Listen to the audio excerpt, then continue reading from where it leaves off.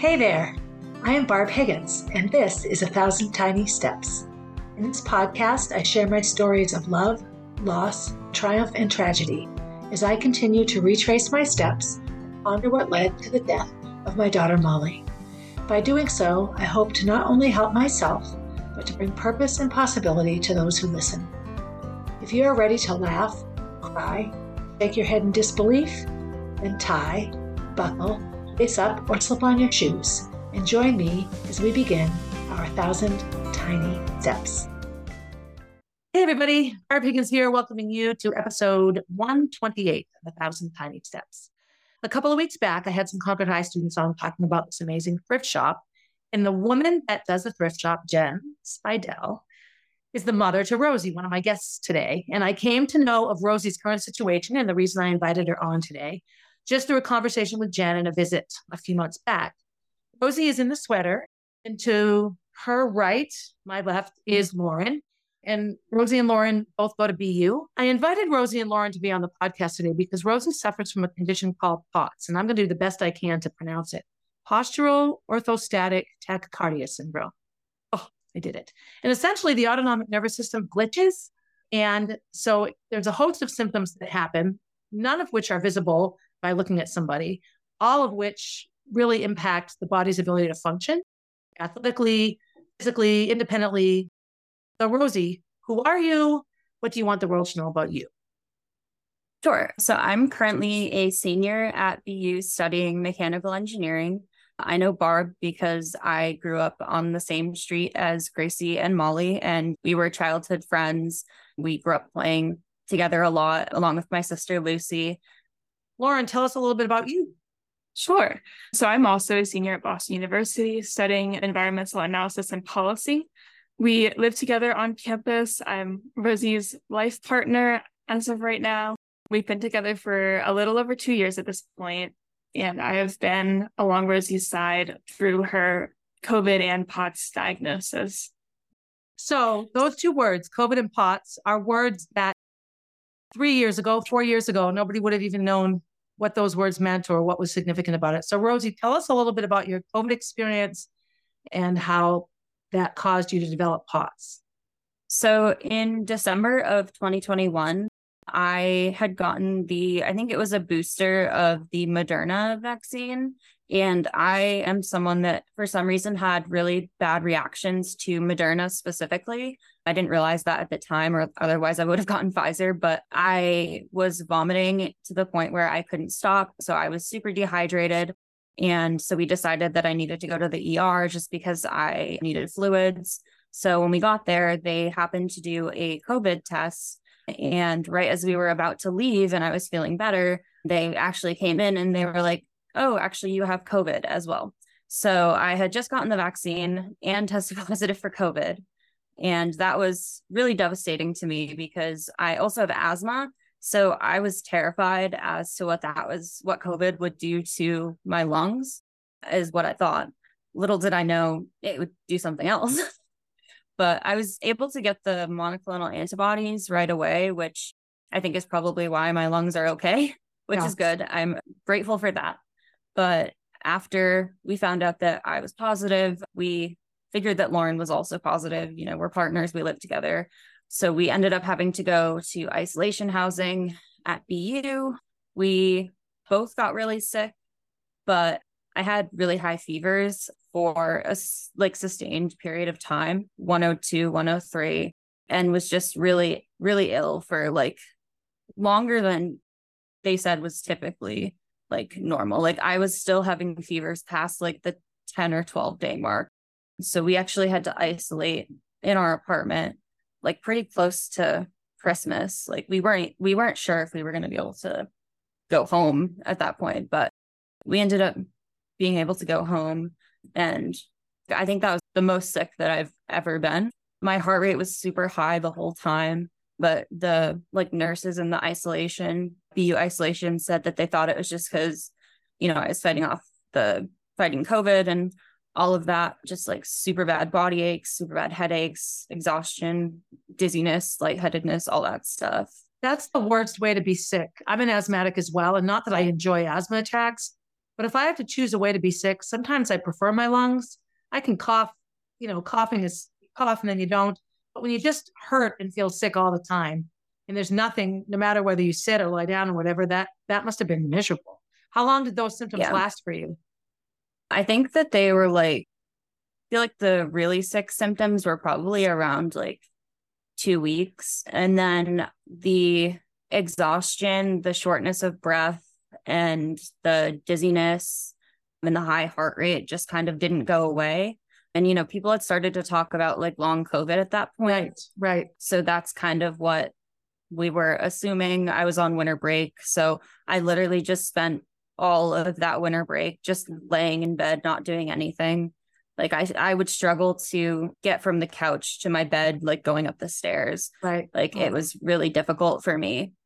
But then weeks were going by and I was feeling like I should have been feeling better. And I saw my primary care. And I have a friend in high school who I knew, Emma, who has POTS. She had told me a lot about her experience. So I kind of knew a little bit about it and was starting to feel like that might be kind of what I was experiencing. Yep. Just based off the symptoms that I was having. Just because I felt like the things that I was feeling weren't necessarily consistent with just long COVID. Right. Because of the like super high heart rate and like the dizziness and feeling like I was going to pass out every time I stood up. And it was just not something that I had ever experienced before. Right. So. And the lingering, you would think if an illness is running its course, certain things should either lessen or get better. Lauren, what was your COVID experience like? Did you get super sick as well? Or? So I did. I got pretty sick. I also had asthma and I was experiencing a lot of breath fatigue and exhaustion as well. I ultimately did also get the monoclonal antibodies, I would say a week or so after I came back positive with COVID. And ultimately I did have residual long COVID breathing restriction symptoms. So I was enrolled in like a long COVID clinic by my primary care and ultimately to like a breathing specialist. So I have just been kind of working through that since then. It's interesting. I have elderly parents. Kenny had a kidney transplant, so his immune system is compromised all the time, so he doesn't reject the kidney. And those three humans have sailed through 2 or 3 bouts of COVID. And some of the people I know who have been decimated by COVID, there's a Concord High teacher that your mom knows, a special ed teacher. Her 22-year-old son has been in an ICU since before Christmas. His heart failed. They thought he was going to have a heart transplant. He died. They brought him back to life. He's been a mess. And he's this healthy 22-year-old. And look at you two. I mean, you're young and healthy and strong and fit. It's just insidious sometimes. I think there's so much we don't know about COVID. So both of you were at that time. So this was now just getting into 2022, trying to get your feet back under you, trying to, classes must have started up again. You think, okay, life is going to go back to normal. Rosie, tell me what those months were like going into 2022.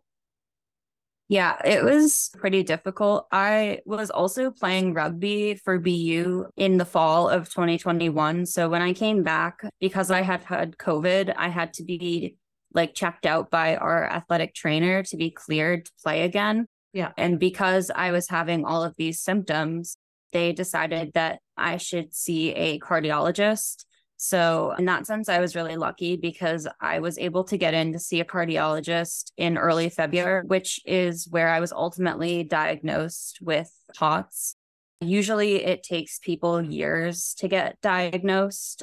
Yeah, those months were definitely really difficult just with the exhaustion and learning how to cope with having a new chronic illness and grieving the body that I had, because before I had COVID, I was as fit as I had ever been in my life, probably. I was practicing 3 times a week, playing games on the weekend. And then it was overnight, I couldn't go up the stairs without having to stop midway through because I couldn't breathe. Yeah, that's got to be devastating. And athletics too is just the whole community. Your teammates become your sisters, and it's this whole reality, a whole way of living. Your body becomes this mechanism, this machine that I know for me anyway, as a chronic lifetime asthmatic, I loved that I could run because I felt like, huh, you know, I might have this body that's fighting me, but I win. And I don't think this is an illness that you can win. I think this is an illness that you have to invite into your life and make comfortable in your home and in your relationship, because here it is. Lauren, how was all this for you? So, I mean, you were coping with your own health issues, which can't have been pleasant. And now here's the person you love the most, really facing a whole new life, which ultimately is a whole new life for you. I think I was kind of taken aback because I was kind of still under the impression that, this was going to go away. It was residual from COVID. Once we got this diagnosis, I was like, okay, like what does this mean, for you long term? And I think it took me a really long time to realize that this, was not something that was going to go away. But the only thing that I really could do was, comfort her while she was, grieving her former self, and just try to reassure her that, she was doing the best that she could, and that, because what else can you really do? I'm not, Right. A medical professional. I can't really give her advice. I can only, encourage her to, drink water, eat, take her salt, maybe do some research. But, the biggest thing that I thought that I could do was just to be there for her while she was, going through this really difficult time. Ultimately, I think I was just like devastated to kind of watch her go through this, especially because, she had just started rugby that previous fall, and it was kind of over after one semester, and she had made so many good friends. And, I think it was kind of a shock for them as well, because I don't think that they really knew what that was or what that really meant for Rosie. And I don't think that the team understood how severe it was. And I think that Rosie kind of suffered socially in that aspect as well. Oh, absolutely. I'm not surprised. Yeah. Still is really hard to watch her go through these things, and, not being able to participate in practices and games, and, watching her try to persevere, and then kind of like figuring out that she can't necessarily all the time. And I think it is definitely hard to not want to insert my own opinion and tell her what I think she should do. And sometimes I still do, but I think it was definitely hard to watch her, figure all this out for herself. Yeah. And just try to be the best support that I can. But I think we've gotten to a really good place since then.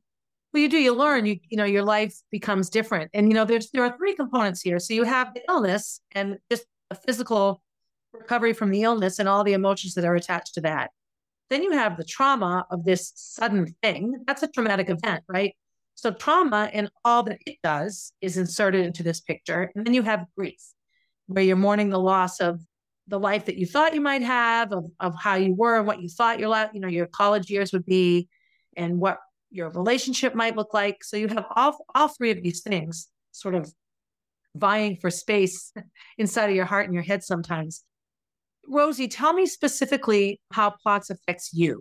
So the main things for me that like POTS affects are my heart rate is always elevated. Every time I go to any sort of doctor's appointment, it's always the person who takes my heart rate is always like, wow, your heart is very fast. And I'm like, yes, I have POTS. I know. My body has a really hard time regulating my temperature. So in the winter, I'm always freezing. My fingers and toes are always like super, super cold. In the summers are really, really difficult for me. I've only had 2 so far that I've, gone through, because heat makes POTS a lot worse. It's a really bad trigger. So even that has been a whole nother like beast to navigate, is just figuring out how to like live in the summer. Right. Because I like being outdoors and I like doing things, but the heat just makes it like unbearable. Whenever I go from laying to sitting or sitting to standing up, my heart rate starts racing. My vision goes dark and I can't see. I feel lightheaded and dizzy. I feel like I'm going to pass out. I'm very disoriented. And this can last anywhere from like 30 seconds to a couple of minutes. And sometimes it's even delayed. So I'll stand up and I'll be okay for a minute or two, and then it will hit me all of a sudden. Yeah. And that's one of the main symptoms that is really difficult for me. And that makes picking things up off of the ground really hard, and doing any household tasks I struggle with. Doing the dishes is really difficult for me because of the hot water. Oh, it triggers my pot. So I have to have the window open and my water bottle filled with cold water next to me. And I have to take breaks. And showering is really hard. We had to install like grips on the like walls of the shower for me to hold on to. And Lauren is always around when I take a shower, just in case I need help getting in or out, just because I feel really dizzy.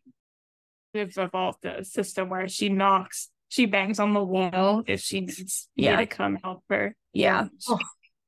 Yeah. So there's that. And the shortness of breath is also really something that's difficult as well.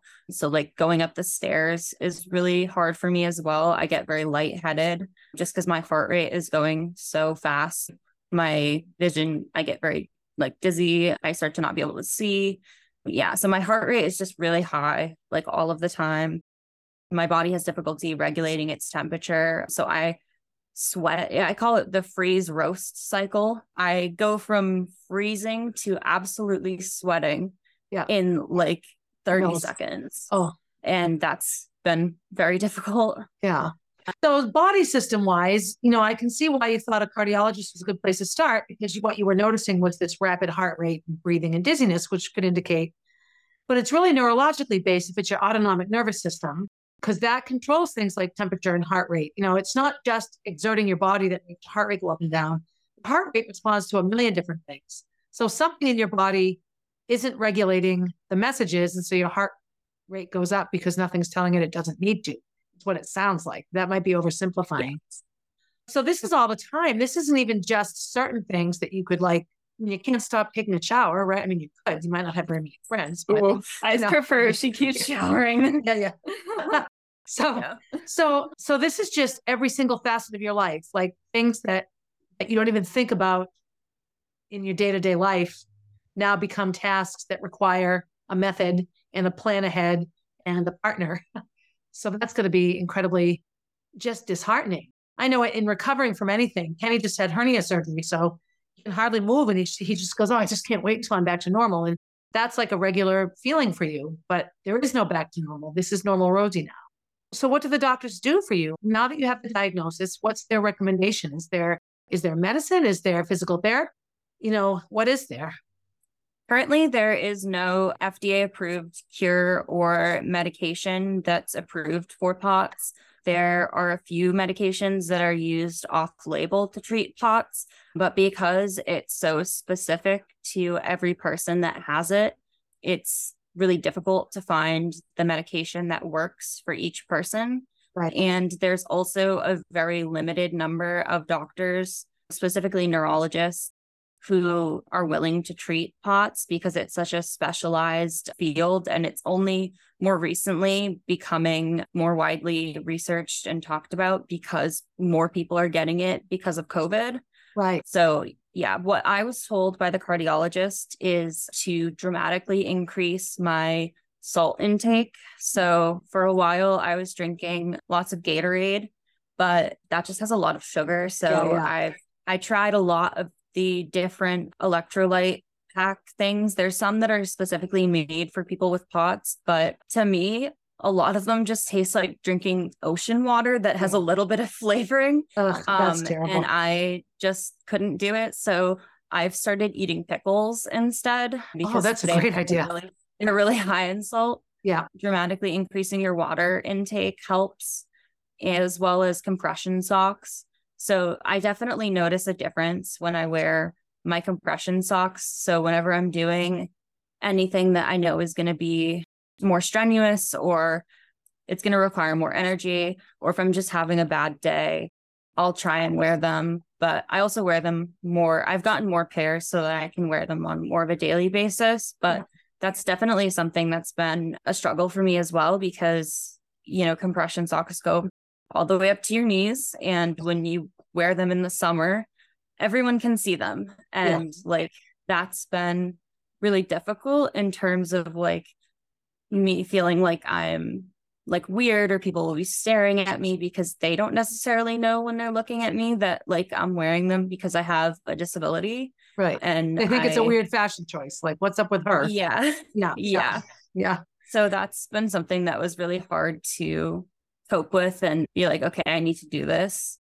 And in terms of the summer, we're still trying to figure out ways to make that better. But I have a couple of cooling like towels and headbands. I also carry around instant ice packs for if there's a situation where I get really overheated and just need to like cool down like sooner. What about your thyroid? Like, thyroid involved in this at all? 'Cause so much of that can be heart rate and temperature. I'm not sure. I don't think that it has to do with the thyroid. I know that there's 4 different subcategories of POTS. They have to do with like the different symptoms that you have.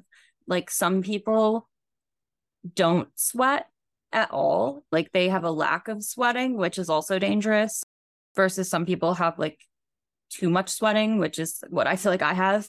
Mhm. And so I don't really know quite as much about those because I haven't been to see like a neurologist yet, but that's definitely possible. I think that there's a lot of also other chronic illnesses that go with POTS as well, especially for people who haven't gotten POTS from COVID.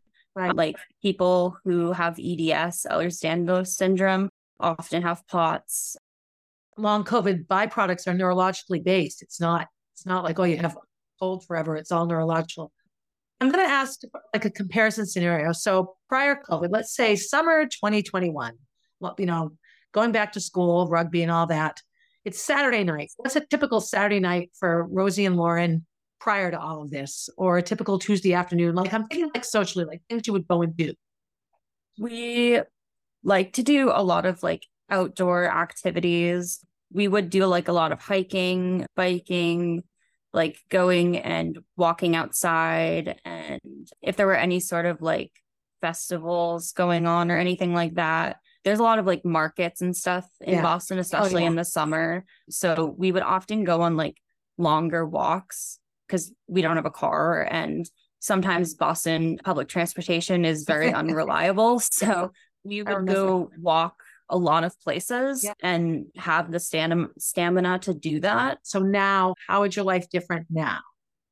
I would say that like we can do one activity in a day, but after that, like I'm, especially in the summer, I'm pretty much done, or I need to go inside where there's air conditioning and like take a break.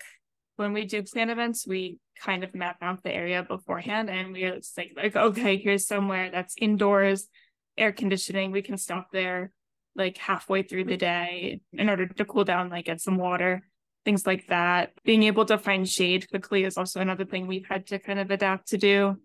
Yeah, I would say we're still able to do a lot of those outdoorsy things. I do think that though I kind of have to let Rosie lead the way in terms of speed or pace. Sometimes I catch myself walking too fast. She's like, hey, can you slow down? I'm like, oh, like, of course. So I think that's another, like, we still do those things, but we have had to adapt how we do them and when we do them. So going like for hikes in, when it's a bit cooler outside and in areas where it's cooler. And I think a lot of times too now we'll pay a little bit more to Uber places versus walking just because like it's more worth it to me now, because I'm like, I can't really do that walk, or the walk becomes what you do. So if what you want to do is an event, then you drive to the event. So the event is what you do. Yeah, boy, I get it. That's an intense way to live at your age. I mean, it's an intense way to live at any age, but you guys are what, 22, 21, 22? 22, yeah. You shouldn't even be thinking about these things, Yeah, I would say the other big change for me is I pretty much don't drink, like, ever. I just can't, because when I drink alcohol, it makes my symptoms worse. It's like having like the worst hangover for like 3 days afterwards. So like my symptoms are like really, really bad. Like I get like digestive issues for like several days afterwards. I just feel so bad to the point where I like don't even want to drink. Yeah. And I had POTS when I turned 21. So like I couldn't even really go out and have that's people been one Venmo of you the money for things. drinks, right? Yeah. Yeah. Can't go to Disney and drink around the world in Epcot because you'll get to Germany and that's it. That's only like the third country in. Oh, So Rosie, there are some occasions where like I will, if we want to go out and do something, I will drink, but I'll have like 2 drinks and I'll plan, like we'll probably go out a Friday night and then I'll plan to just recover for the entire weekend. Like we'll plan to not do anything, and I'll probably not do anything that Monday either. That's a bummer. I mean, not that we all need to get drunk, but it's just one more thing that you can't just enjoy and do like a rite of passage. One of the ways I actually thought to ask your mother what was going on with you was I saw online on social media your mission to get a service dog, which is not an inexpensive task. Tell me how you came to see that this could be a supportive option for you and how a service dog would help you. Originally, I had been doing some research years ago into a service dog for my sister Lucy because she has type 1 diabetes, and there's service dogs that they can detect when your blood sugar goes low or high, stuff like that. I had done a lot of research into service dogs and always just been very involved in the disabled community because of my prior chronic illnesses and also mainly my sister, being an advocate for her and everything like that. So I knew a bit about service dogs, and I had seen on social media more recently that there were people with POTS that had mobility service dogs. Once I had that second appointment where they were like, your numbers are worse, and with the cardiologist, there's not a whole lot that we can do for you, and we don't think that this is necessarily going to go away. That's kind of when I started to look into it. I think a big part of me was kind of worried, or I think part of me was a little bit hesitant because POTS is such a invisible disability that I would face a lot of backlash and judgment because a lot of people don't necessarily know that I have POTS just by like looking at me. And it's not something that I necessarily like go around telling every single person I meet. Right. And it's hard for people who don't spend every day, like even my extended family, for them to understand how significantly this impacts my life, because they don't see my day-to-day life. Right. And like I can tell them, but that's not necessarily the same. No. So I was a little bit worried at first about how other people might perceive it, but I ultimately made the decision to apply to several different agencies because I had read some stories of other people who had POTS and who had gotten service dogs, and just how life-changing having that service dog was for them, and also just how much independence they were able to take back. Just because Lauren is like my primary, I guess, caregiver, you would say. And while she's more than happy to do that, I do feel sometimes there is that like burden of that caregiving put on her. It's exhausting. And it is. And it's also anxiety provoking for when we're not together and I'm alone. And I worry and she worries, like, what if I were to pass out and no one knows what's wrong? I struggle with so much, especially like in public or just like when I'm not home with Lauren. And I think also just having that service dog also gives a little bit of visibility to invisible condition. Right. And it allows people to kind of see and understand more. And while that's not the way that it should be, it is it's the reality now, though. Yeah. So what comes to mind for me was, you're in the shower and you're starting to feel uneasy. So you knock on the wall and Lauren knows to come. So now Lauren's not there, or Lauren's in the middle of something and you knock on the wall and there's your service dog right there to offer the support you need. So even when you're not alone, I think it creates space in the relationship where you both can take a break. You're not worried about Lauren. Lauren's not worried about you. You have the reality still. None of that changes, but that service dog is there all the time to provide that. It's almost like a cushion for you. So what's the process to get one? Do you have to be approved? Do you have to apply? I applied to a few different organizations. It's difficult because POTS is still pretty specific in terms of a service dog. There's a lot of different programs that do like very specialized ones. Right. There's dogs for people who are blind and people who have seizures and diabetics and stuff like that. But when it comes to mobility dogs, it's a little bit more difficult to find organizations that view your specific condition. Right. So I applied to, I think, 5 or 6, didn't hear back from a few, got rejected from, I think, 2. And then I got accepted from ECAD. It's Educating Canines Assisting with Disabilities. And they train service dogs for multiple different programs. They have a program for people who are veterans. They have a program for children with autism. They have a program for people with mobility issues. And they have a program where the dogs become facility dogs. So they go to hospitals. I applied to them. I did like an initial form, found out that they had accepted me. And then I had to fill out this like very detailed application, which took me a couple of months to get everything together. I needed like a doctor's letter, a prescription, several personal letters of reference, a professional letter of reference, just a lot of things. And this was before, like, they invited you to like apply. This wasn't like a formal acceptance to the program. So this was all prior to knowing whether or not they would take you on as a client. Yeah. So that was stress producing. Yeah, definitely. So we got all of that submitted, and then I was invited to interview with them. So that was an in-person interview in Connecticut, Torrington, Connecticut. We rented a Zip car in the early fall and drove down to Connecticut and did the in-person interview. We got to see the facility, meet some of the dogs, meet the staff.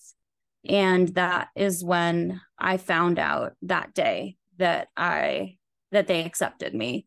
That must have been a good drive home. Like, what relief. It definitely was. Yeah. But it's definitely a big decision because you have to submit a $500 deposit at some point to hold your spot. And then there is a $25,000 fundraising commitment for the dog. However, that is still a reduced price for a service dog of this level, just because the total cost of raising a service dog that has this level of training and skills and tasks and everything is anywhere from $50,000 to $75,000, from the breeding, the whelping, the paying the trainers, all the training. All of it. Yeah. The dogs are about 2.5 to 3 years old by the time they're ready to graduate. They're pretty old. All the vet fees are like covered. They're spayed and neutered and all of that. Yep. By the time that you get them. So that's what I'm currently working on, is the fundraising of that money, because I do not have $25,000. Oh no, that's a lot. So what's coming to mind for me right now? So I have a lot of former runners that are, you used to have to qualify to run the Boston Marathon. Now you can sign up for nonprofit teams and run the marathon. You have to raise a certain amount of money for the nonprofits. And I just feel like this would be such a good Boston Marathon nonprofit. My goodness. Just because, it's not just you. Service dogs are pervasive. Are you essentially asking for donations? Yeah, kind of a little bit of everything. Right now I'm, in school still trying to finish up my degree. So while I have been doing some like fundraising efforts, I haven't been like solely focusing on that. I think I'm going to start planning more dedicated events once have a little bit more free time. And I do have some events like in the works that I've been planning. I do have a website, a campaign page that people can go to donate directly. They can also send a check directly to ECAD. which is helpful because ECAD doesn't have to pay the fees, like the processing fees for like the credit card or whatever. Do you have like a time frame that you have to get this money by, or? Not necessarily. It can take as long as you need it to take, but it'll take about 2 years for me to get the dog once I meet the fundraising commitment. Right. So just because of the wait list and how long it takes to train them. Could be a little bit less, could be like more like a year, depending on what they have for dogs and what they have. Well, a dog that's like, a good match for you. My first husband, Eric, his sister was blind. And so she's gone, she's on her probably fourth dog now, but she's had guide dogs forever. But, you go and she would go and spend like a month at this facility to get to know the dog, like living like in a dormitory setting, and you spend this time together. And one of the times she spent a couple of weeks with the dog and it just was not going to work, so she had to sort of start over, and that can seem overwhelming. But when you think about the relationship you'll have with this dog and whatever dogs follow years down the road, it's not like you get qualified and a pooch shows up at your door, with a little note. No, it's much more than that. Wow. So how long have you been fundraising now? Since like mid-November. Yeah, it hasn't been too long. Once they tell me that they have a dog or that they have dogs that they think would be potential good matches for me, we will go to team training, which is similar to what you were saying. Yeah. Both of us will go and stay at their facility for 2 weeks to learn all the different commands and tasks and things like that. There's a lot of different things that the dog will specifically do for me. When we went for the interview, they had me work with a couple of dogs and kind of asked like what tasks I think would benefit me the most. The counterbalancing is the biggest one. Yeah, and definitely. Things up off the ground, right. Being able to retrieve like water and medications. There's also deep pressure therapy, which is really helpful for people with POTS because the dog is able to like lay on your legs and that forces the blood to flow back in towards your heart, which is really helpful. They're also able to alert you to an episode prior to it happening. The example you gave where you stand up and you're fine for a bit. So you think, okay, not today. And then out of nowhere, but the dog would be able to sense it and would come to you. And also when it happens, you've got the support. Wow. Yeah. And also just being able to guide me to like a safe location when I stand up and I can't see, like that's one of the biggest ones. So we'll be able to learn how to do all of that. And also what like Lauren's role will be in caring for the dog and all of that. And then there'll be a little graduation ceremony. And then, we'll be a team. Yay. Wow. Well, my heart's in my throat, Rosie. This is just such a pervasive, you don't want to have any illness, but you have an invisible thing. You look just fine. And you're just not, in terms of all of these things that you have to live with. When I look at things that we go through in life, and this is, 60-year-old me talking now with, job loss and child loss and brain tumors and kidney transplant husband and, all the things I've gone through that, could leave me, drunk on the couch all day, right? I had those days. I always end up turning around and finding things that I've learned or people that I've met that blow me away. And I think, okay, I'm not happy that this happened, but I love that I've met this person, right? And so I look at the whole reality of service animals and guide dogs and into advocacy, which before we were recording, we were all talking about being an advocate for others when they can't advocate for themselves. And I'm going to go on ECAD and check it out just because the whole thing fascinates me. And as I said before, the Molly B Foundation has provided support for children with autism to have service animals because it allows them sometimes to be able to go to school and all that. So I look forward to this for you guys. I just think it will be eye-opening and life expanding. How are your families about it? I think it was definitely a little bit of a surprise for my family and especially like my grandparents and my other side of my family. It's an invisible disability. Right. And when you think of me as I was before COVID, it's like, why would she need a service dog? Yeah. So I think that that's been difficult. And I think my mom had a really hard time kind of understanding how significantly POTS was impacting my life on a day-to-day basis until I really sat down and explained it to her in a very thorough way, because Lauren and I are very good at our routine at this point. We don't make a big deal of it. When I stand up, she knows that she's always there to like support me. Like, it's not like there's any big dramatic event that happens. Right. So someone watching would be like, you seem fine. Yeah. Right. But they don't see all of those moments where I'm not fine or where I can't do things that I used to be able to do. Right. So I think it was really difficult for my family, especially because I live in Boston and I only really see them on the holidays and stuff like that. So I think that was a bit of a hard adjustment for them to kind of understand. But once I kind of explained it more to like my mama and Pepe, they have been very supportive. Right. And some of my like biggest advocates and reposting it on their on my mama's Facebook all the time. Yeah. And I think it's just hard because it's not the way that they want to think of me, and no one wants to think of their grandchild as they have to let go. this. Yeah. They have to let go of all their preconceived notions too. Lauren, how's your family dealt with it? I mean, I know they're not nearby, but they're your family and Rosie's your family. Have they been supportive? I think so. Yeah. I think they definitely had some questions as well. But I think, you know, when I kind of sat down with them one-on-one and talked to them about it, they're, you know, pretty open and understanding. You know, they're obviously concerned for Rosie because they care about her a lot. And also maybe don't know that much about the condition. And like, I'm not necessarily an expert on it either. So I think it can definitely be a little bit hard to explain, especially to people that, you know, my parents aren't medical professionals. Right. So I think, especially when they don't necessarily see it firsthand either. But I think that, you know, through explaining it, they can be sympathetic. But I think it's definitely takes, you know, seeing Rosie at those, you know, lows to be empathetic and really be passionate about doing this for her, being an advocate for her, because, you know, like I said, I've known Rosie with POTS longer than without, and that's not the same for her family. So they have a whole lifetime.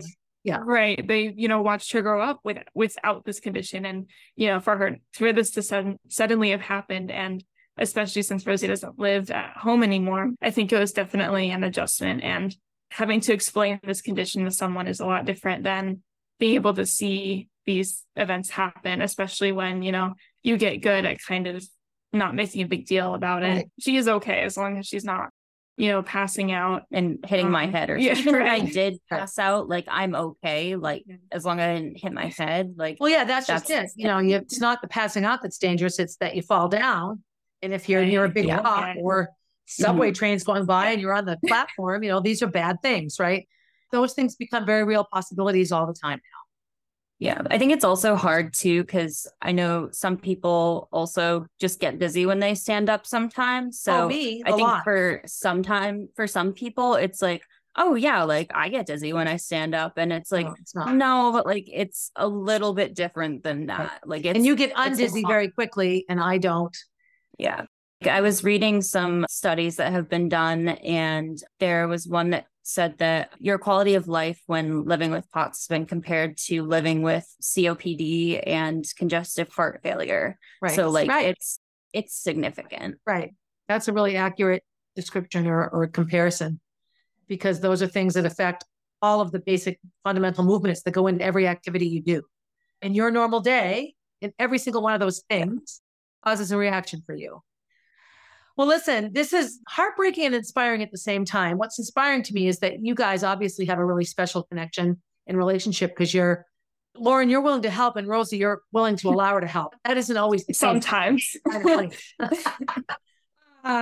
Yeah. She has gotten really good at learning how to ask for help, especially previously before POTS. I think she was definitely someone that had a really hard time asking people for help, and definitely. Yeah, I could see that. Yeah. Yeah.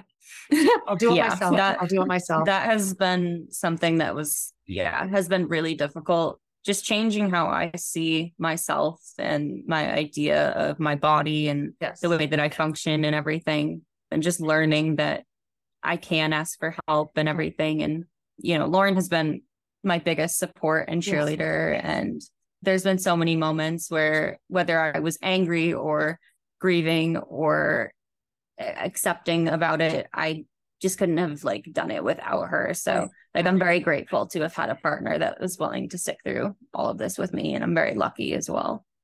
Again, what comes to mind for me is how beautifully you two are handling this and managing it. And that says a lot for you guys as human beings.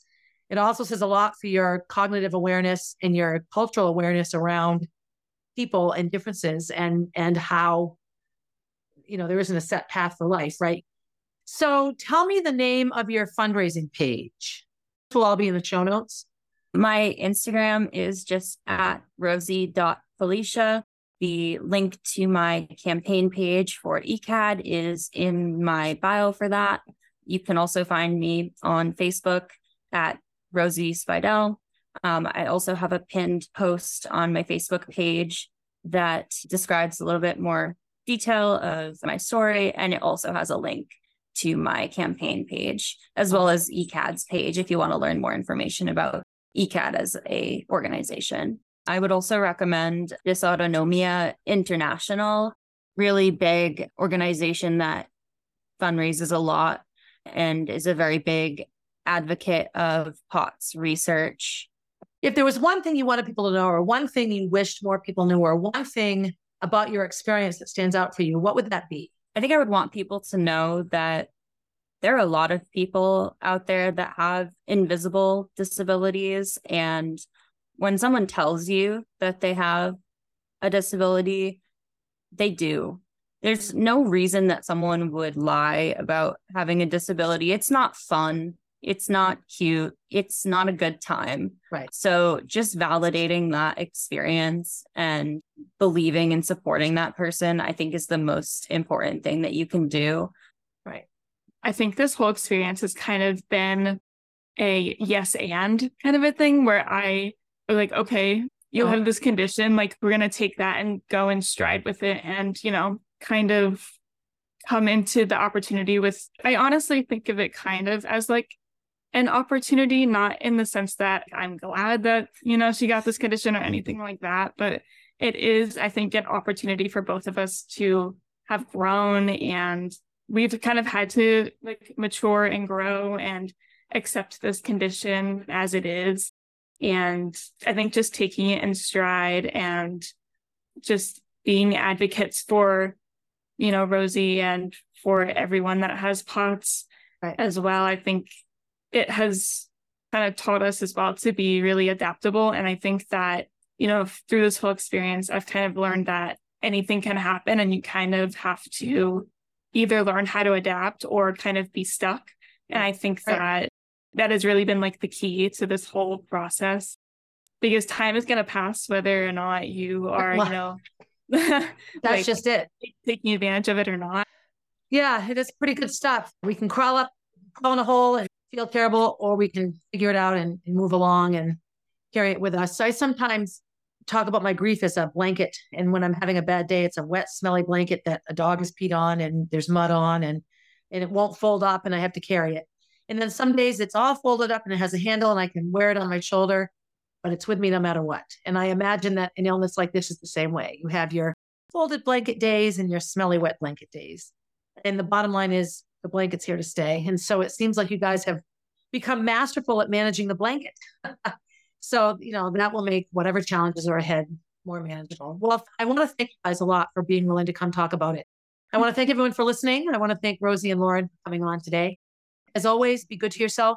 Be good to yourself first. When you're done being good to yourself, be good to someone else. And as always, have a good day, everybody.